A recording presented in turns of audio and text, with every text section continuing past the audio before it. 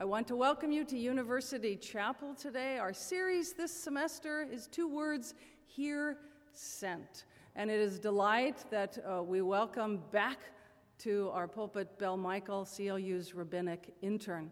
It's a special semester for her. She's working on her thesis and will be ordained a rabbi this spring, to which we will have a party on our campus. Couple things. I don't normally make announcements about artists and speakers events, but we have a very special guest coming to our campus this Friday at 7:30. Immaculée, she works for the United Nations. How many of you have seen Hotel Rwanda? Terrible, tough movie. Do you remember the scene where these women are in the bathroom? That was Immaculée. That's where she was, and she has a powerful message about reconciliation in the face of grave differences, an important word for all of us to hear. My last announcement is there's some light snacks today following chapel, a good day to come, so eat and have a little nibble. Let's worship together. We gather as the people of God in this place. With boldness and wonder and expectation, we come before God, the God of our birth, the God who names us beloved, the God who calls us into our daily work. In this name, we worship together and give God our praise. Let us pray. Generous and loving God, we come to you in thanksgiving, knowing that all we have and all we are is a gift from you. In faith and love, help us to live with zest and purpose. We're listening. Speak your words into the depths of our souls that we may hear you clearly. We offer to you this day all the facets of our lives, whether it be at home, at work, in our community, or at this university.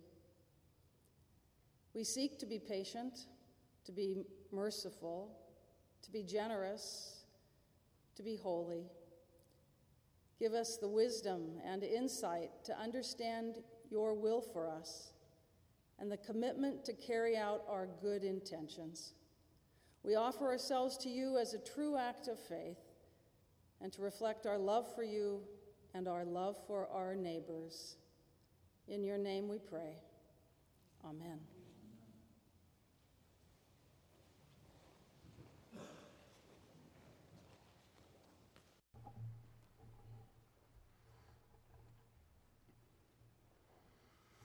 A reading from the 90th Psalm.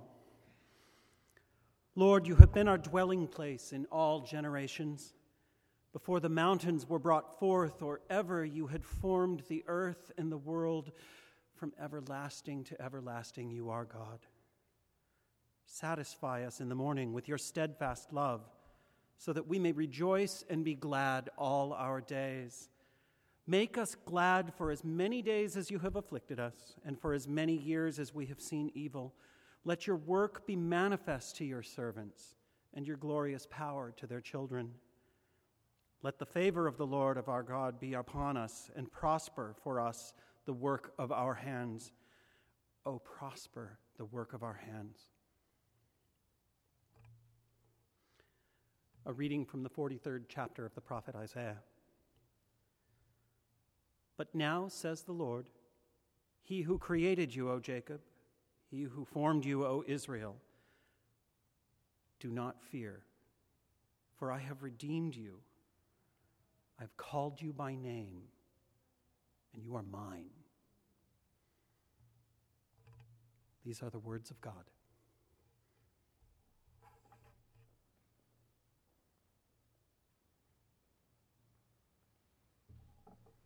Hello, everybody. I want to share with you my new revelation, like the book I just discovered. So my sermon is about these books. This is one book, first edition, second edition. Where is God? Looking for God, a poem by Dr. Tamar Frankiel from the book The Voice of Sarah. Looking for God, blessed is the glory of the Lord from his place. And where is the place of his glory? looking inward, between the words, in the silence, in the song, in the letters, in the space that it opens for us.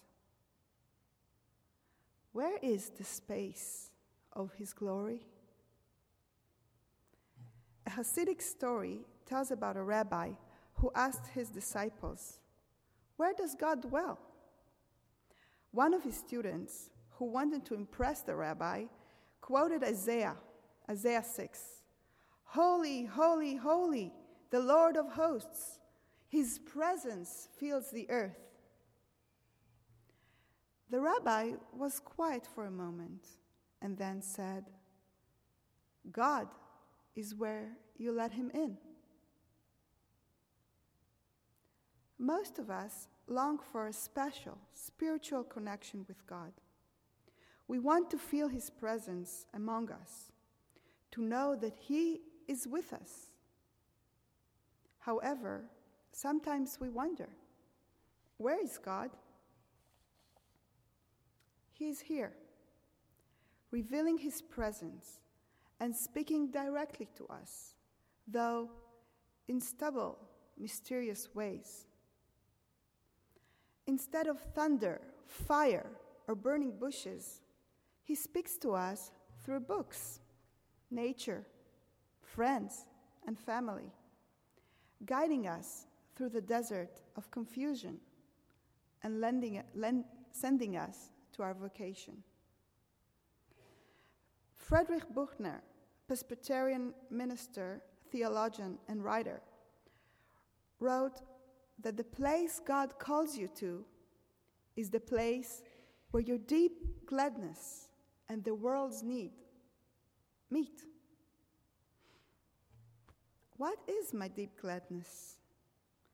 What does the world need? What is it that I'm sent to do? I was confused. I had more questions than answers. So I asked God for guidance.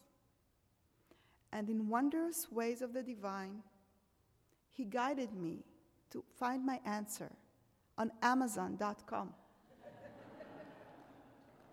That is how, when I was ready, I accidentally discovered a book written 23 years ago by Dr. Tamar Frankiel called The Voice of Sarah, Feminine Spirituality and Traditional Judaism. This book opened my eyes to see God's presence through my life in ways I hadn't seen before.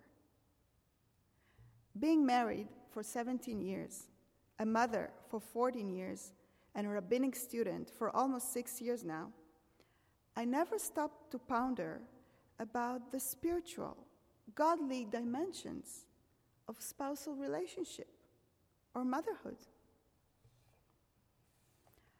On reading Dr. Frankiel's book, I was blown away by the fundamental realization that the act of bearing children is a holy, spiritual act. Motherhood is a manifestation of God's partnership and covenant with me as a woman. Though God promised the covenant to our ancestors, the patriarchs, He fulfilled it through Sarah and Mary. Think about it for a moment. Bearing, raising, and educating children is a holy work. I came to regard my body not as beautiful or sexy, but as a sacred, holy tool to praise God and continue His work on earth.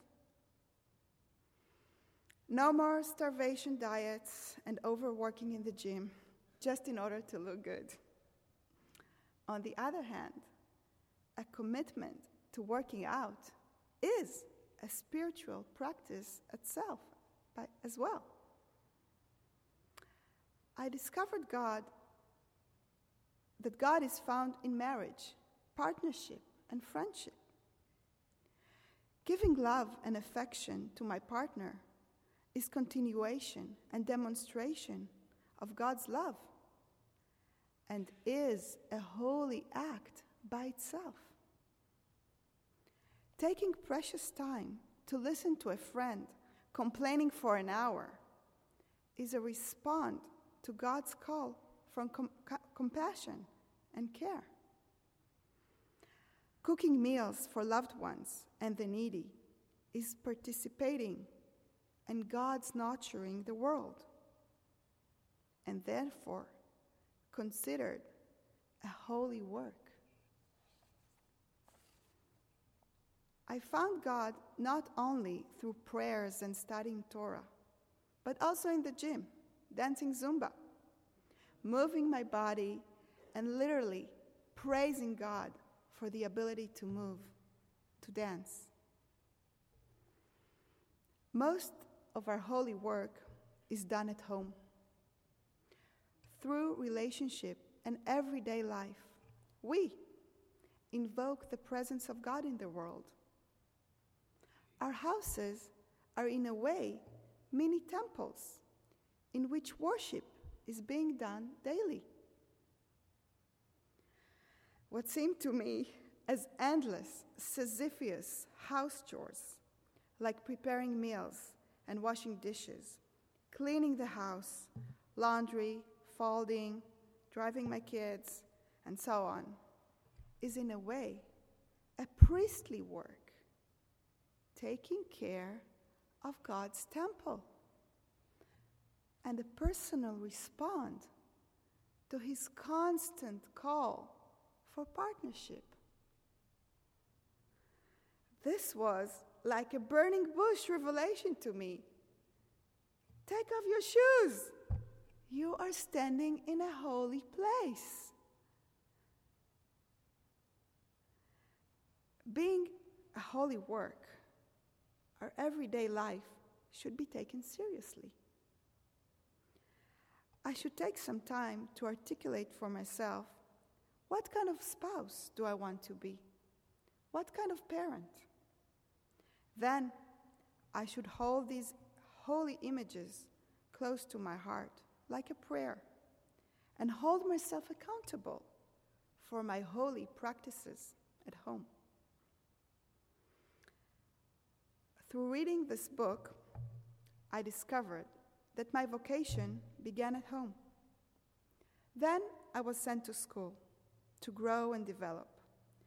I was guided to read the books that were sent for me, and then to teach, to reveal and invoke God's presence and empower others. May God help me and guide me to continue his work on earth. Amen. Let us stand and pray.